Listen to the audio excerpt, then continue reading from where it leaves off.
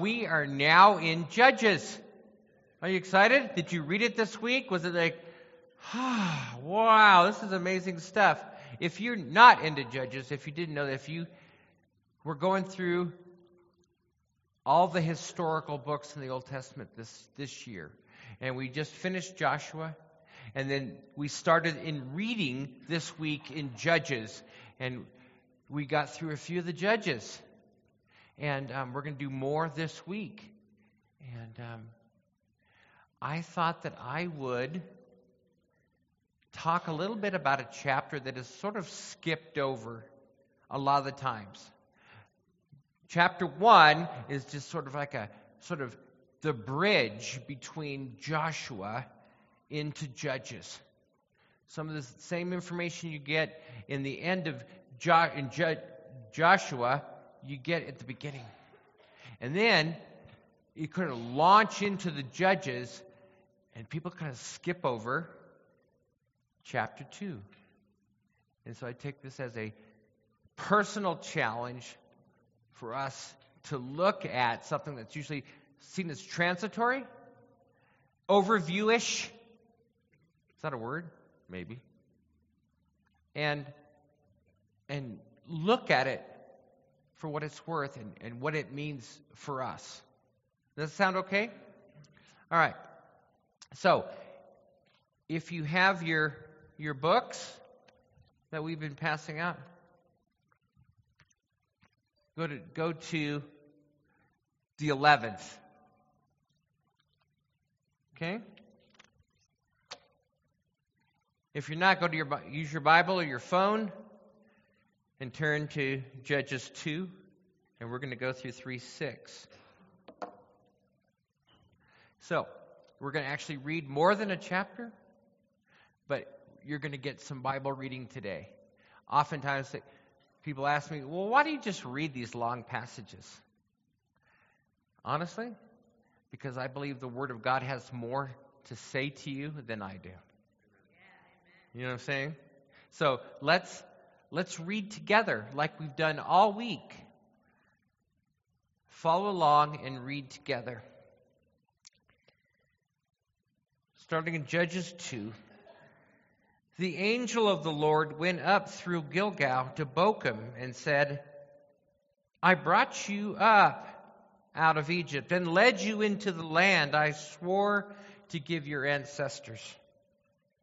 I said, I will never break my covenant with you, and you shall not make a covenant with the people of this land, but you shall break down their altars. Yet you have disobeyed me. Why have you done this? And I have also said, I will not drive them out before you. They will become traps for you, and their gods will become snares to you. When the angel of the Lord had spoken these things to all the Israelites, the people wept aloud. And they called that place Bochum, which means weeping. There they offered sacrifices to the Lord. After Joshua had dismissed the Israelites, they went to take possession of the land, each their own inheritance. The people served the Lord throughout the lifetime of Joshua and the elders who outlived him, and who had seen all the great things the Lord had done for Israel. Joshua, son of Nun, the servant of the Lord, died at the age of 110, and they buried him in the land of his inheritance, at Timnath-Heres, in the hill country of Ephraim, north of Mount Gosh. After that whole generation had been gathered to their ancestors, another generation grew up who knew neither the Lord nor what he had done for Israel. Then the Israelites did evil in the eyes of the Lord and served the Baals. They forsook the Lord, the God of their ancestors, who had brought them out of Egypt. They followed and worshipped various gods of the people around them. They aroused the Lord's anger because they forsook him and served Baal and the Ashtoreths. In his anger against Israel, the Lord gave them into the hands of raiders who plundered them. He sold them into the hands of their enemies all around, whom they were no longer able to resist. Whenever the Israel went out to fight, the hand of the Lord was against them to defeat them, just as he had sworn to them. They were in great distress. Then the Lord raised up judges who saved them out of the hands of these raiders. Yet they would not listen to their judges, but prostituted themselves to other gods and worshipped them. They quickly turned from the ways of their ancestors who had been obedient to the Lord's commands. Whenever the Lord raised up a judge for them, he was with the judge and saved them out of the hands of their enemies as long as the judge lived. For the Lord relented because of their groaning under those who oppressed and afflicted them. But when the judge died, the people returned to ways even more corrupt than those of their ancestors, and stubborn ways. Therefore the Lord was very angry with Israel and said, because this nation has violated the covenant I ordained for their ancestors and has not listened to me, I will no longer drive out before them any of the nations Joshua left when he died. I will use them to test Israel and to see whether they will keep the way of the Lord and walk in it as their ancestors did. The Lord had allowed those nations to remain. He did not drive them out at once by giving them into the hands of Joshua. Chapter 3. These are the nations the Lord left to test all those Israelites who had not experienced any of the wars in Canaan. He did this only to teach warfare to the descendants of the Israelites who had not had previous battle experience. The 5 rulers of the Philistines, all the Canaanites, the Sidonites, and the Hivites, living in the Lebanon mountains from Mount Baal Hermon to Lebo Hamath. They were left to test the Israelites to see whether they would obey the Lord's commands, which he had given their ancestors through Moses. The Israelites lived among the Canaanites, the Hittites, the Amorites, the Perizzites, the Hivites, and the Jebusites. They took their daughters in marriage and gave their own daughters to their sons and served their gods. So this chapter 2 and a little bit of chapter 3, there's sort of an overview. The author, we don't really know who the author is. No test that. If you look at the Talmud says that it was Samuel who wrote it. He summed up all of the years previously between Joshua and the time when Samuel was the prophet and sort of the judge over Israel at the time. So, the author here explains a lot of things here. He puts out that there were, remember last week when we got to Joshua, when Joshua was of old age, he was about ready to go the way of all the world. He knew he was dying, and he said 2 things. You need to conquer the rest of the land that God gave you. There's still some pockets remaining. We haven't got it all done. Okay? So you need to go do that. That's what Joshua says. And then he says, choose who you will serve. Those are the 2 things Joshua tells him to do. Joshua, before he died, knows that not all the parts are taken. And then they talk about Judah going in to the Philistine area, taking some. There's 5 rulers, there's 5 cities. They take 3 of them. But then later in the time of the judges, the Philistines have returned and taken over the 5 cities again. You have the Benjaminites and Judah attacking Jebus or Jerusalem and burning it. But yet the Jebusites are still there at the time of David. They're still hanging out. All of Tyre and Sidon, the whole Sidonites are there that you heard. They were not, it was not taken, the north part. So all of these areas, and so what has happened is God says, because you're not obeying, because you didn't obey what the covenant was made, the angel of the Lord does pronouncements and says, you're not going to be able to drive the rest of them out. Okay? It also says, let me use that as a test to see whether you are going to serve me or not. And it also has the added benefit that the next generation will learn to fight and they won't become soft. All those things are all found in chapter 2. So, how long is Judges? How many years is a point of time for Judges? Well, according to Acts, the time of the Judges was 450 years. Okay, so for those of us in the United States, and we sort of, okay, I can't put my mind around 450 years. I can't. I mean, our nation has only been a nation for what? 240 years? Sorry, I can't do the math. Math's not my strong suit. Anyway, but 450 years. Okay, so let's pause the sermon. Pause.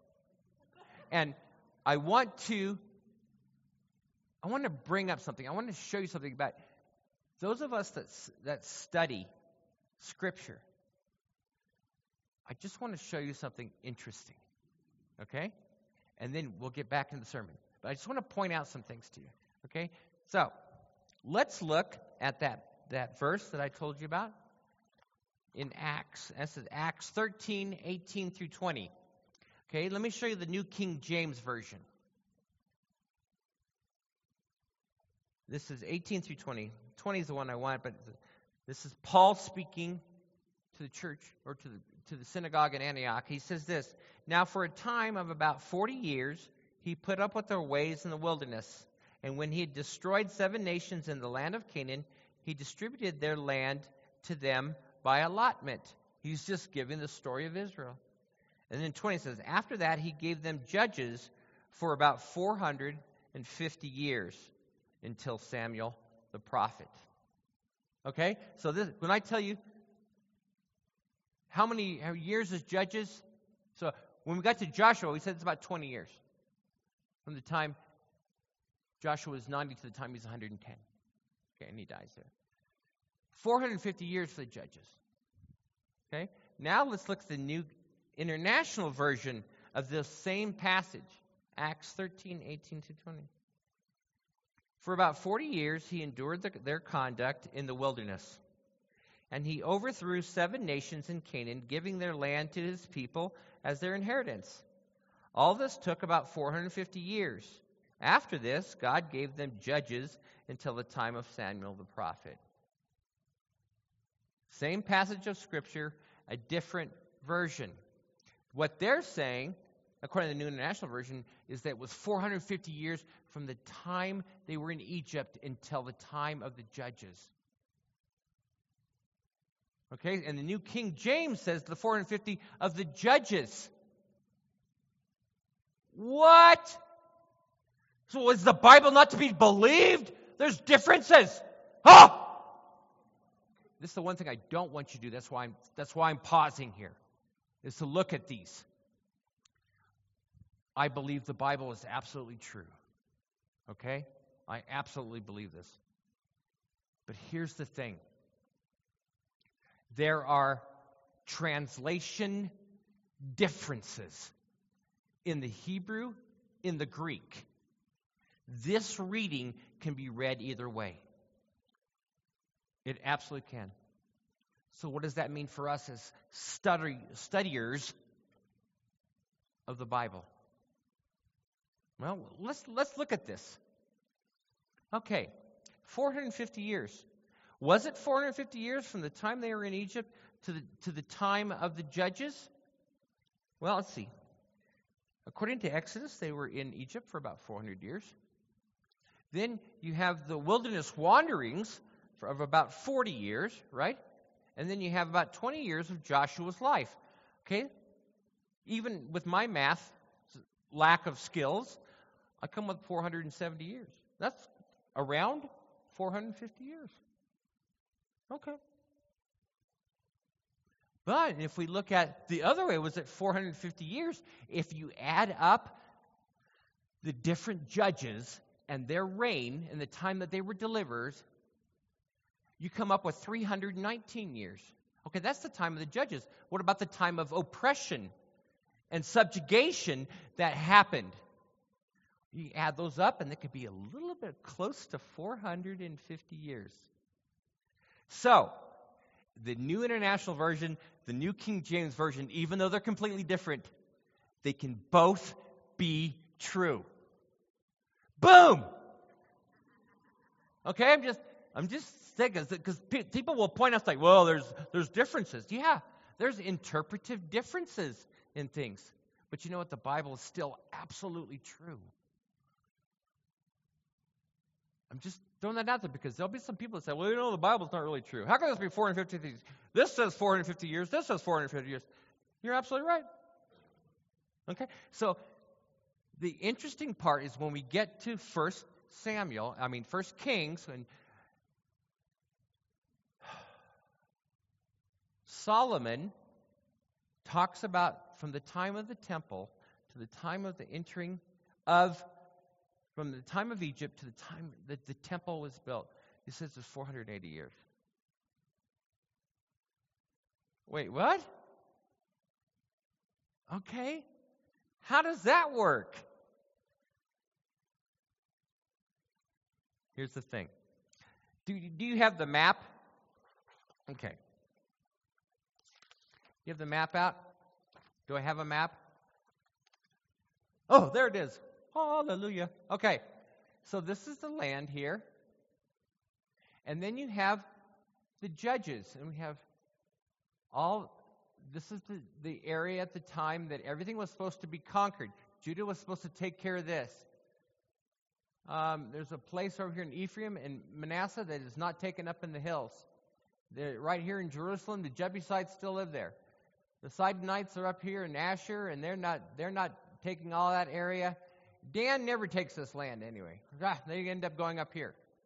So, all this thing. Let's just look at the judges.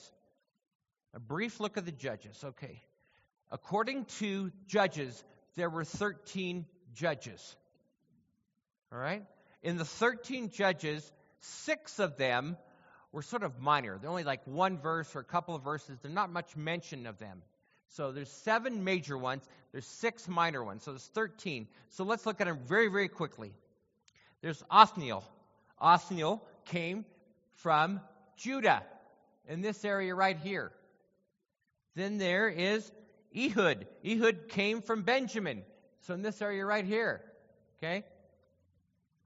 Then there's Shamgar. We don't know where Shamgar's from. We don't know where he came from. We don't know how long he ruled. It just says one verse for him. Then there's Deborah and Barak. Deborah is from Ephraim right here. Barak is from Naphtali. Okay. Then we have Gideon. Gideon is from Manasseh, this area right around here. Then we have Abimelech. Abimelech is from Manasseh right here. But then we also have Tola, who is from Issachar. And where is he at? Right there. All right. Then we have Jer, who is from Manasseh, but he's from on this side of Manasseh. Then we have Jephthah. He's also from this same area right here. Then we have Ibzan. He's from either Zebulun or Judah. We're not quite sure.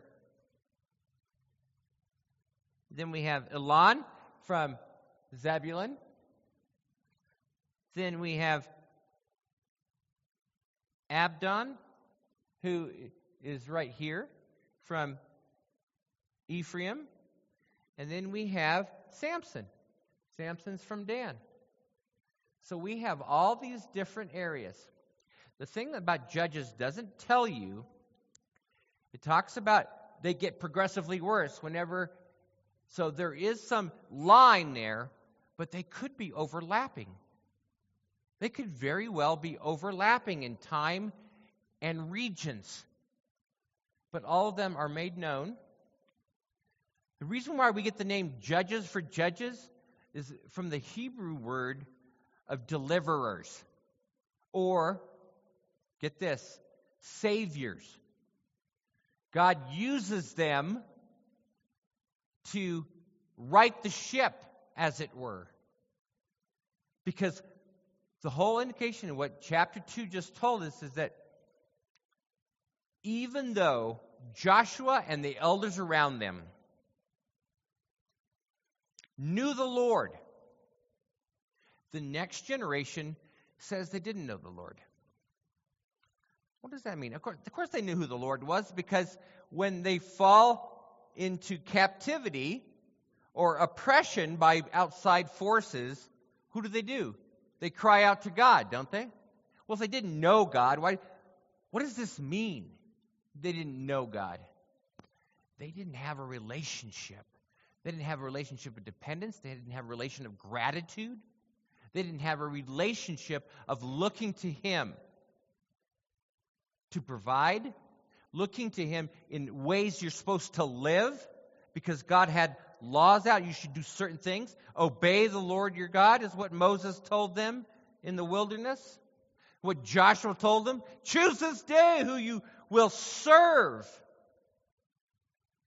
And so what is going on is that this next generation are just doing whatever feels good. You've got some neighbors that have set up altars that have not been torn down in disobedience to God. What God is this God? And who is this? Baal? Okay. Your temples you can go and have sex, and that's part of the worship service? Yeah, that sounds pretty interesting. And then they start intermarrying, and they start doing things they're not supposed to do. And God says, fine, you want to make other gods that aren't gods? Okay, go ahead. And guess what? I'm going to remove my protective covering from you. And in the reading, what the angel says. Now, many of us believe that the angel here is pre-incarnate Jesus, the second person of the Trinity speaking. Now, why do we say that? Because when the angel is speaking, he says, I brought you out of Egypt. He's using the first person. Now, he could very well have been a messenger, and so he's just delivering what God said. But I don't know. There are 3 times in the book of Judges where this angel of the Lord just sort of shows up and speaks. Why is that important that it might be Jesus? Well, it could be the fact that we do know that God comes down to the earth and He begins to speak. And it's important in the first part, it says, the angel of the Lord went up from Gilgal to Bochum. Well, Gilgal was where, between the Jordan and Jericho, they had set up, and this is where the place of worship, this is where the tabernacle was. And so we believe that the angel of the Lord spoke close to the tabernacle, but so that they may have moved the tabernacle from Gilgal to, it's called Bochum. We don't have Bochum anyplace else, or very few places in Scripture. Now, interesting enough, in another translation, the Septuagint, which is the Greek translation of the Hebrew Scriptures that was done before Christ, they mention not Bochum, but Bethel. They may have some inside knowledge that maybe Bethel was for a time named Bochum. Do you know why it was named Bochum? Because it means weeping. When the angel of the Lord came and said, listen, you're not going to be able to drive out the rest of these things. What you were supposed to do, you're supposed to drive out all the Canaanites, get all that land is supposed to be the promised land, but I'm not going to let you happen now because of your disobedience. And it shows that they're weeping because of what the angel of the Lord said. Now, this word weeping, Bochum, is used in another place in Scripture, which is telling. That same weeping, that same Bochum-ing is found when they're in the wilderness and they're at Kadesh Barnea. The 12 spies go up into the Canaan, and they look around and they go, and you have 2 spies that said, we can take this. With God, we can do it. And there were 10 that said, they're too big. They're giants. They're going to tell us there's no way. We're going to die out here. And our kids are going to become plunder. The Bible, that area, that's their weeping. That's the weeping. It's not the weeping of repentance. It's the weeping of despair. So the angel of the Lord shows up and says, this is what's going to happen. Because you've been in disobedience. The response should have been, you're right, God. We need to be following you. We need to get rid of all these other gods. We need to continue to be in obedience. No, they just cry. We're not getting our way. Wah.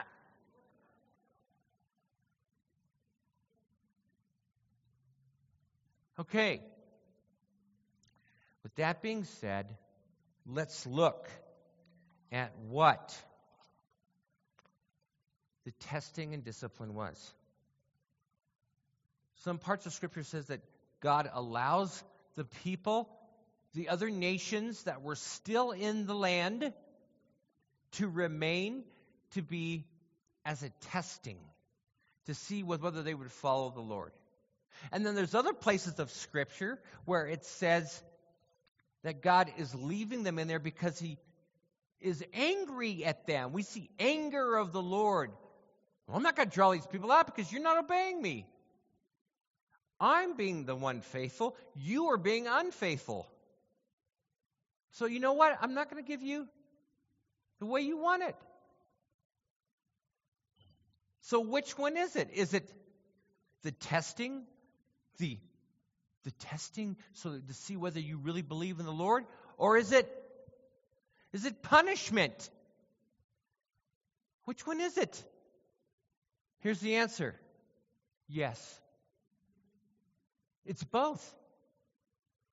And in God's all providence, He adds a third one. It says, we see this in chapter 3. It's a testing, allowing the next generation to toughen up and learn the art of war. Because they'd gotten soft.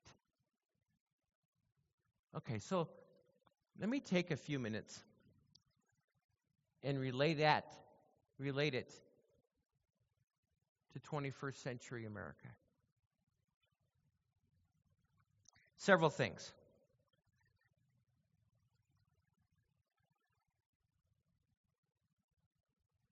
You are a follower of Christ.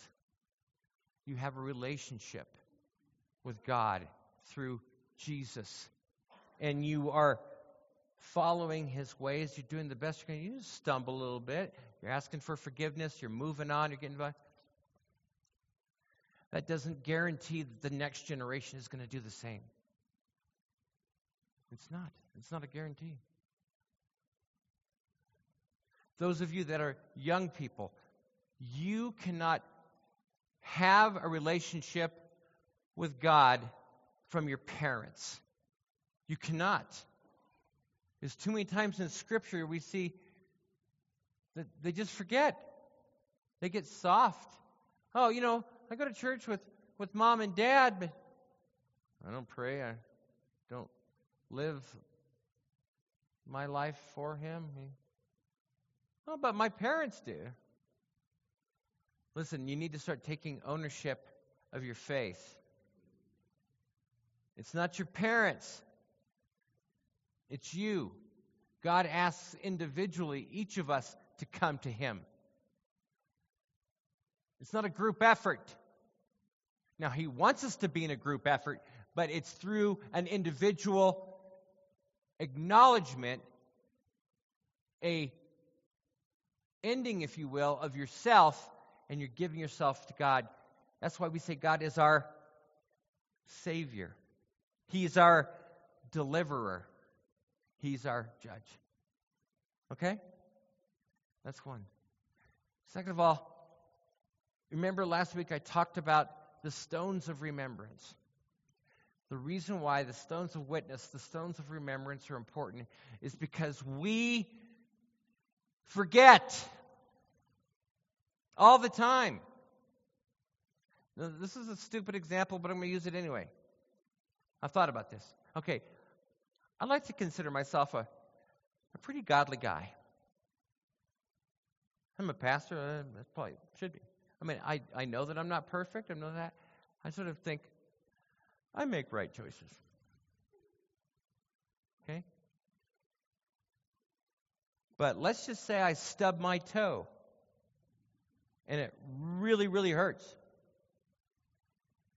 Those few words that come out of my mouth are not godly words.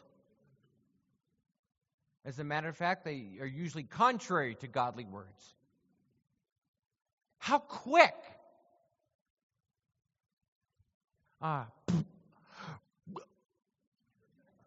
Right? Or I'm driving. I'm obeying the speed limit.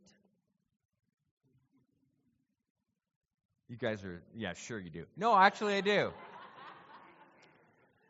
Most of the time people are passing me and give me the finger. Because I'm going the speed limit. Because I'm thinking the rules are important. I should obey them. But as soon as someone cuts me off or gives me the finger, I want to respond, and sometimes I do, in an ungodly fashion. Good thing I'm not driving the church van at the time.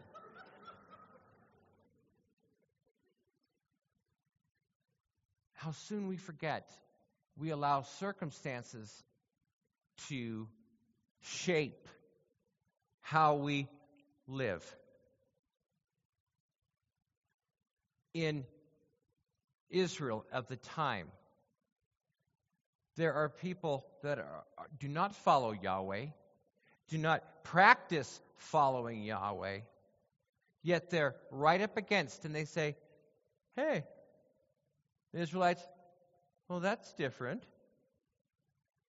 They equate things that aren't indeed God with God. And the Bible says that they prostitute themselves. You think, well, that's a bit of a strong word there. Interesting enough, you know the word Baal actually is another word for husband. And so the people of Israel have found another husband to serve, to live with. What? They are prostituting themselves out instead of the true relationship with God and with others. Good. We still do this today. We do this all the time. We forget. I was reading an article the other day that there are people of adult age now that are saying that 9/11 never happened. Wait, what? A mere 20, not even 20 years, 20 years later, they're saying, oh, that's just made up. It's the same thing with the Holocaust in World War II. We got people that say, oh, it never happened. How can we forget? Well, we do. So we need to have stones of witness, stones of remembrance. We need to have a fellowship of community that are able and free to speak truth to each other in times when we have our blind spots, in our times when we seemingly have forgotten the Lord. That's exactly what the judges are doing. In a circular manner, the judges are coming up and saying, wait, we need to follow God. This is the reason why we're in the pickle that we're in. This is the reason why we're in the subjugation. And they stand up, and because they are willing to stand up, have a voice, talk about God. Even we'll find out some of these judges are not perfect. They make huge mistakes. But they choose God. They choose Yahweh. And because of their relationship with Him, they bring the nation out of subjugation, out of servanthood, back into being a nation again. And we need to do the same thing. Listen, in this day and age, we are told as Christians to shut up. Don't you spread your religion to me. Jesus is not allowed in the workplace. Jesus is not allowed in the schools. Jesus is not allowed. And you know what? We're letting it happen. For crying out loud, it's time to stand up. It's time to speak out about Jesus. Speak truth, regardless of the circumstances. You know why? Because we've gotten soft. We've got, we hear things, there's more than one way to God. And you know what? We have people in this country who have never heard Jesus, never seen the power of what a life with Him can do. And we need to speak up. This may be the time for you to say, you know what? The Bible says this, and it's true. Even in my own life, I see this. Do not be silenced. Do not be silenced, because if you do, we're going to have a generation that has just forgotten the Lord, or they don't know the Lord, having a relationship with Him. However imperfect it happens, Jesus decided this is the way He was going to do church. And how His message was going to make it to the world. Are we going to do what Jesus says? Or are we going to just get soft and complacent and allow the next generation to not know Him? Because part of that is our responsibility. Young people in the generations past, or before me, or after me, not before me. I apologize. There were times I should have spoken up and I didn't. There were times I should have said, well, this is what's true.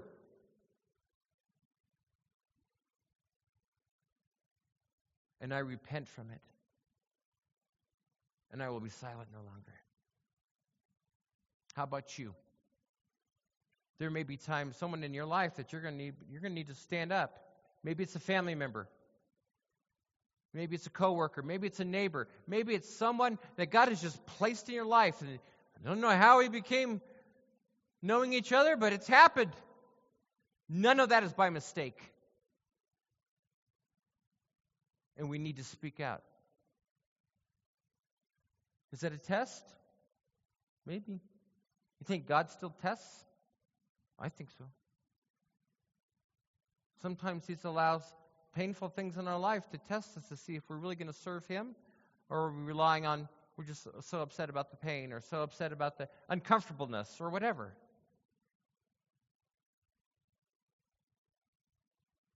Listen, He is grooming us. God, I'm talking to the Christians here. He is grooming us for eternity. That's what He's doing. This life is grooming us. He's shaping us. He's changing us so that we might serve Him for eternity. That's the truth of it. You know, we may not have the angel show up at church and tell us what we should be doing, but He's given us His word. Even if God doesn't speak again at all audibly, He's said enough, and He's left it for us, and we're responsible. So what should I do next? Well, let's open the Word and see what happens.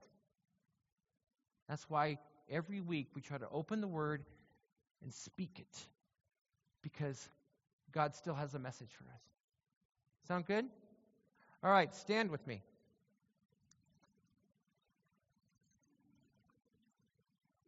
I do need to let you know, next week after church, after the cookie social, in the fellowship hall, if you are interested in the mission trip to go help the Bumps camp in Mexico, you need to go to the fellowship right after church, after you have a couple cookies, I think. I'm going to have cookies. So you need to do that. Okay? That's next week, so plan on that. Also, if you need prayer, we have prayer request cards. You can write them out, put them in the box. Our elders will pray for it first thing on Monday. Or if you can't wait and you want to be prayed with, intercede with, whatever, our elders will be up front. We want to pray with you. We'll be happy to do it. We also have some prayer warriors who will be happy to pray as well. So, that being said, let me pray and dismiss us. Father God, we come before you. Thank you so much. Thank you for all that you do. Thank you for your word.